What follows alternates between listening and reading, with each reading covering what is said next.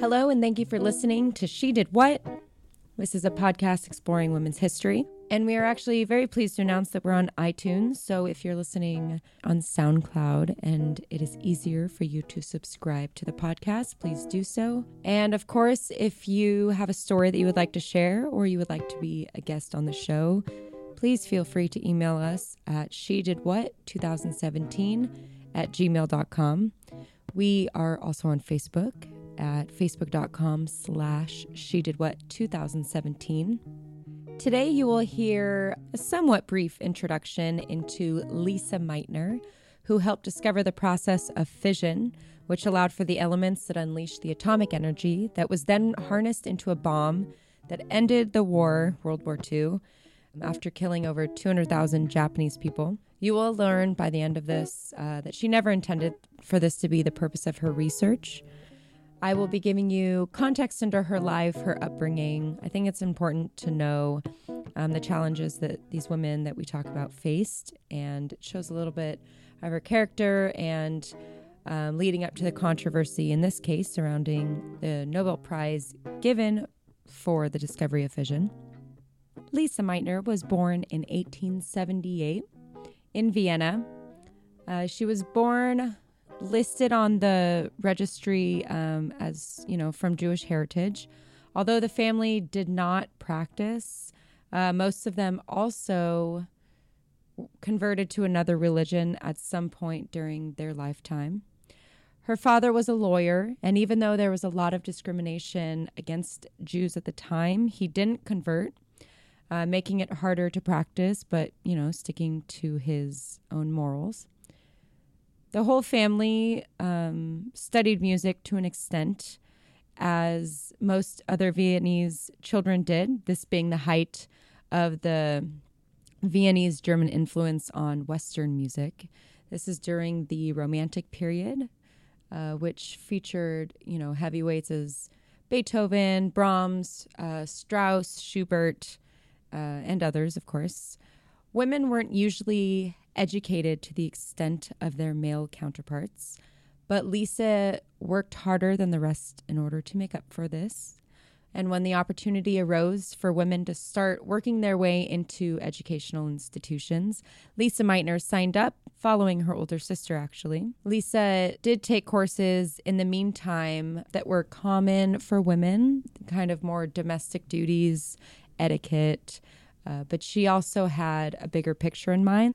When she finally took the entry exams to be accepted into higher education, she was only one of 4 girls out of 14 who even passed the test. And after that, she was admitted to the University of Vienna in 1901. She was around 21 years old. She worked tirelessly to make up for her lack of education. This meant dedicating all of her time and free time to homework, projects, research, and those early morning lectures. In her first year, she was encouraged to publish some of her work by a professor, her teacher, but she refused. She still came from a place where women were to be quiet and delicate and subdued. This has been a reoccurring theme in her life, so she was insecure about her work and didn't want to get it published. In her freshman year, she was asked, when Lise attended university, she said her anxiety around people bordered on fear. She was often the only woman in her courses, project groups, and meetings. And this was also a time when men would vocalize their being uncomfortable with a woman's presence. Not only that, but Lise being interested in science added to that. As you'll hear later on, there were situations of professors thinking that their hair would catch on fire if they were in a lab. The university actually didn't even allow women to be officially enrolled until the 1900s. All women that were attending lectures needed special permission. Goethe von Urbisch was her first friend, saying that she made efforts to help Lise overcome her shyness. They were, 2 of few women that were in this field. During this time, Vienna became the center for radioactive research, thanks to Marie Curie's development of the theory of, radioactive science. Politically, this was a time where education meant power, and professors were in higher positions because of their free thought, and especially scientists. This becomes important when we enter the conflicts of World War II and who was being appointed to lead and work at these facilities. And also, obviously those that were educated in power that were Jewish, they were in a lot more danger. So, Jews in high positions as scientists were seen as a threat to the Nazi regime. This is, pretty common knowledge. Thoughts about women in these positions and institutions were split, however. There were those that understood and agreed that women were just as capable and, more importantly, deserved the same opportunities and respects in the fields of their choice, and those who were challenged by women because science is a very small field at the time anyways, and so they didn't want to share the competition with a whole other, pool of people to pick from. Her mentor, Boltzmann, encouraged and inspired Lise to an incredible degree.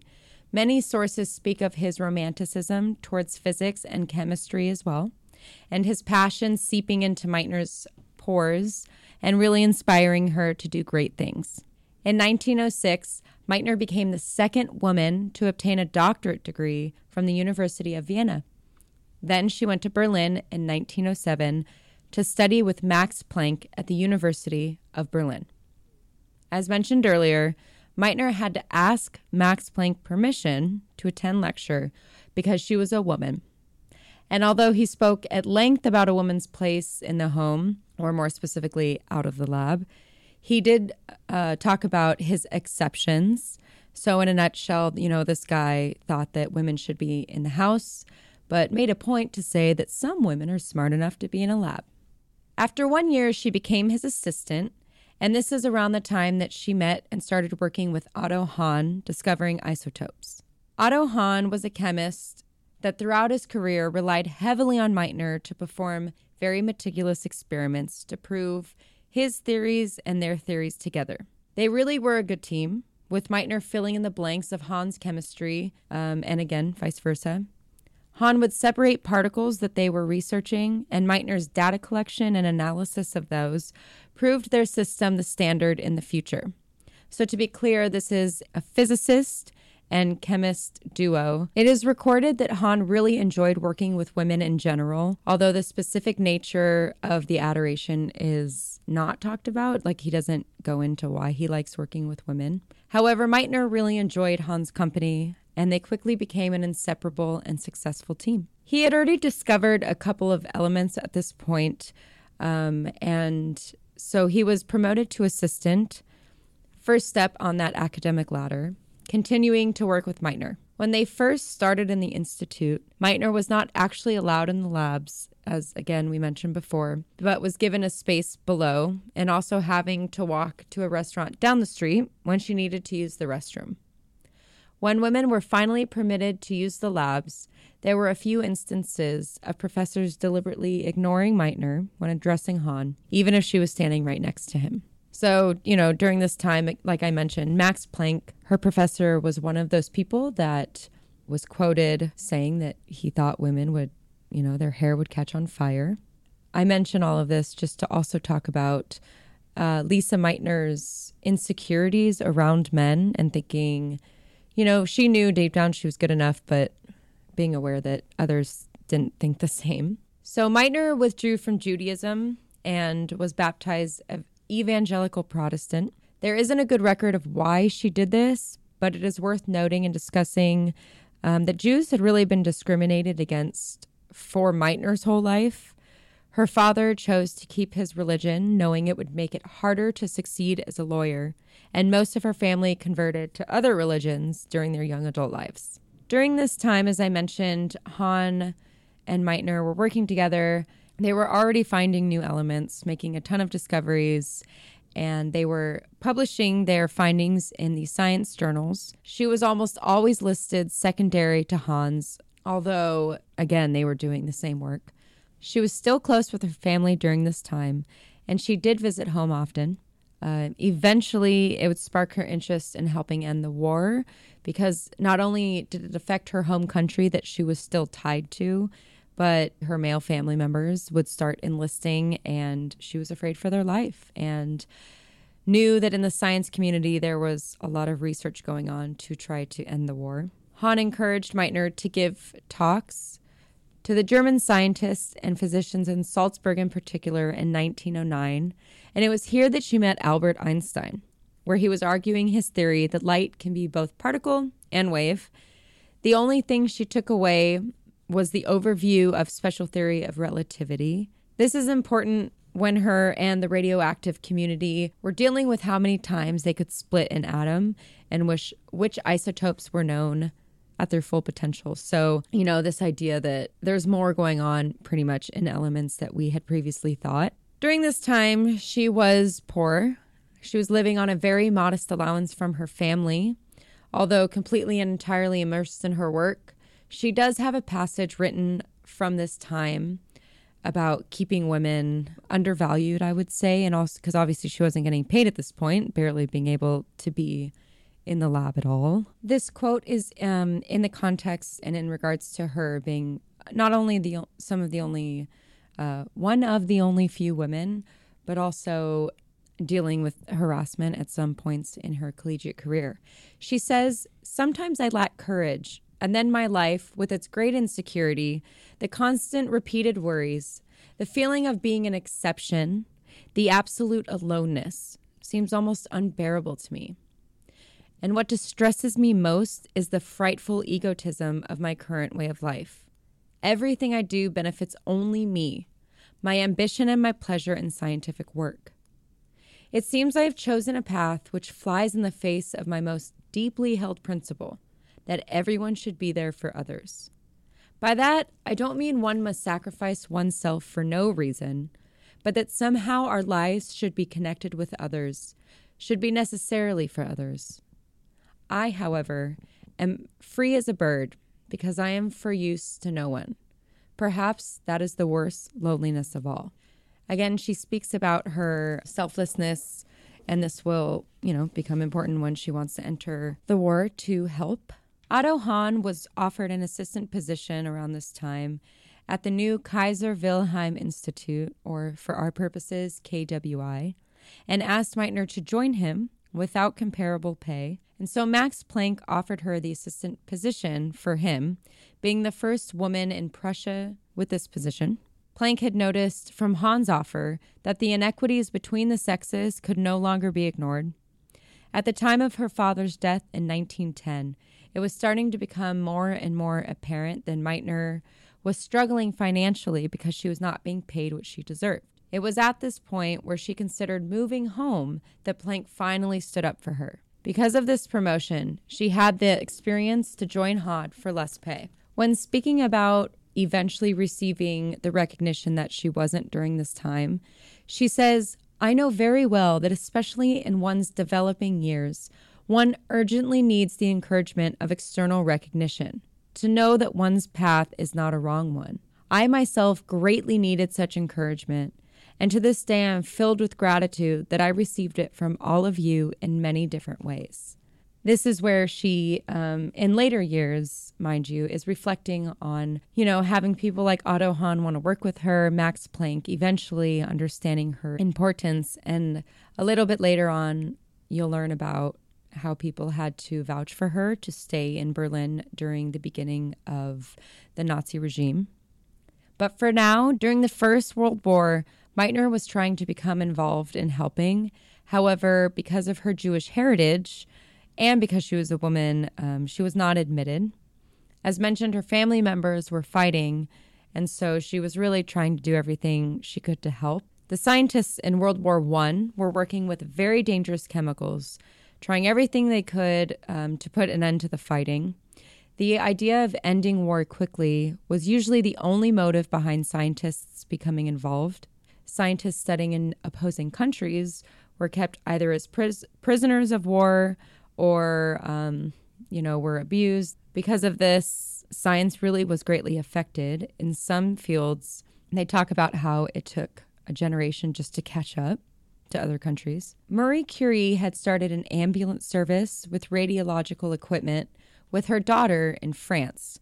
So Lisa took this idea, and within a few days in 1915, she was prepped and sent out with the soldiers and medical specialists specializing in x-rays. The reality of war was unimaginable.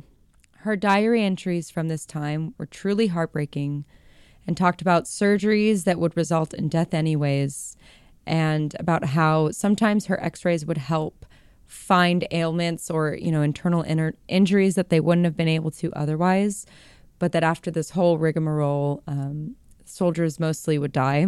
She talks about how hard it was not being able to console these soldiers because of the language barrier. They were in Hungary during this time that she was, on the field. Interestingly, she received a marriage proposal around this time from a Greek professor that she had met at one point. There's not much record of this other than, a single letter of him speaking to her. She kept the note, but again, we don't know if she responded. Eventually, because of a standoff, the active fighting stopped, and Lise returned to the KWI, which had at this point already been converted to war research. When she returned, she was alone, with either everyone away at war fighting or, if they had been visiting another country. In Otto Hahn's case, he was in Berlin. So she was checking on projects that they had started before they left, and her and Otto Hahn would, converse, write letters back and forth about it. In 1917, Metiner and Otto Hahn discovered protactinium, which is a product that would eventually become the uranium that they were breaking down, needed for the atomic bomb. When their experiments proved successful, they submitted their paper, The Moth Substance of Actinium, a new radioactive element of long half-life. But Hahn was listed as the senior author, even though Metiner was the one, again, doing all the experiments while Hahn was in Berlin. For the discovery, she received the Leibniz Medal from the Berlin Academy of Sciences, which was an award new. There was a new award. She was, I believe, the first one to receive it. During this same year, Metiner was appointed head of her own section, splitting their laboratorium, which had been previously Laboratorium Hahn and Metiner when she was promoted as the assistant of Max Planck, as I mentioned, to two different laboratoriums. So now we have Laboratorium Hahn and Laboratorium Metiner, reminding you that Hahn was a chemist and Metiner a physicist. She also received the pay increase, finally equaling Hahn's, even though, can't help but mention again, he was in Berlin for most of this time. Metiner was finally showing some confidence and really seemed to feel a sense of belonging, due to her finally being recognized in the field. In 1926, she became the first woman in Germany to hold a full professorship in physics at the University of Berlin, and therefore, because of that, she was able to start her research on nuclear fission.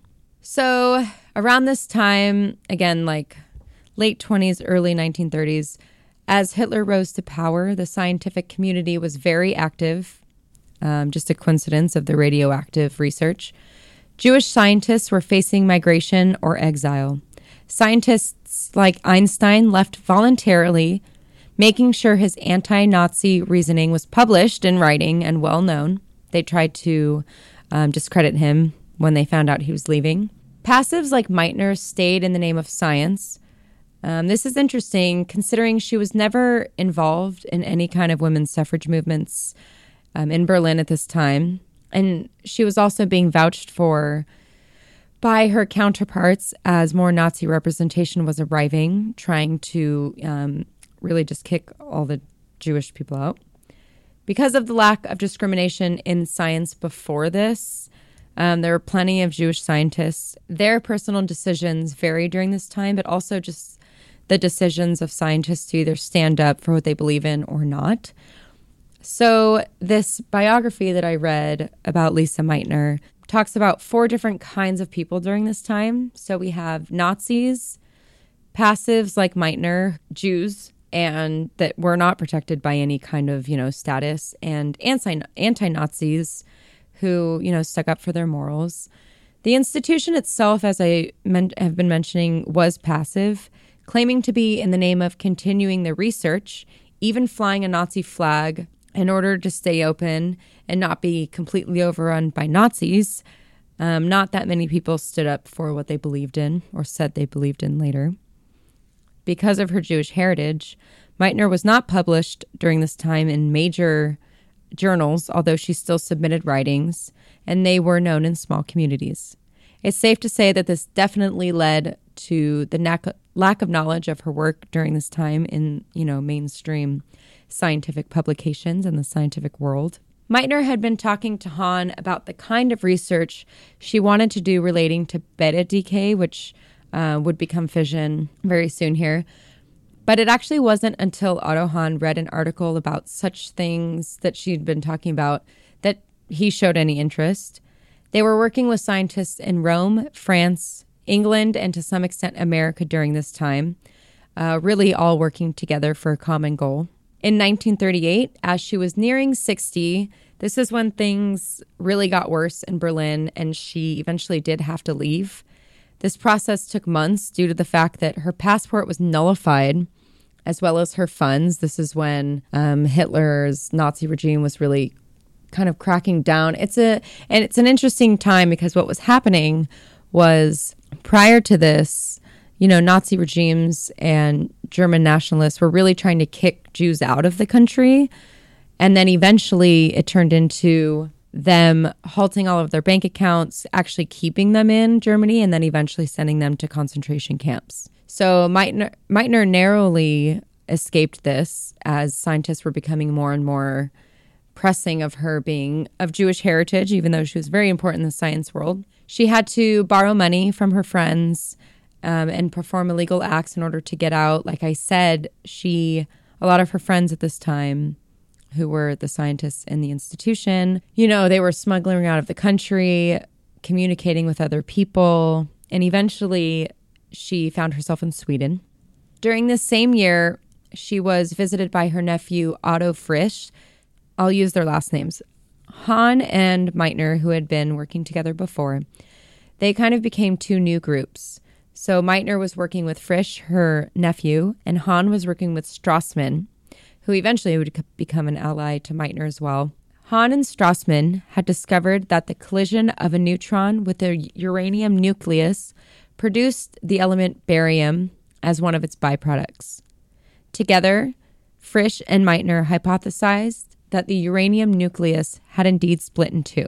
And this is where Metiner first came up with the term fission to describe the process. Hahn met secretly with Metiner in Copenhagen. At her suggestion, Hahn and Strassmann performed further tests on a uranium product that they thought was radium. When they found that it was in fact barium, they published their results. And at the same time, Metiner and Frisch coined fission and published their findings on this. The proof of fission required Meitiner's and Frisch's physical insight as much as chemical findings of Hahn and Strassmann, again, proving this entire thing to be a team effort. However, in 1944, Otto Hahn was awarded the Nobel Prize in Chemistry for his work on nuclear fission, while Metiner was snubbed for the Physics Prize. Not only had she been a very important part of this team, but she really was the head of instigating the fission experiments, as well as the one who foresaw its explosive potential.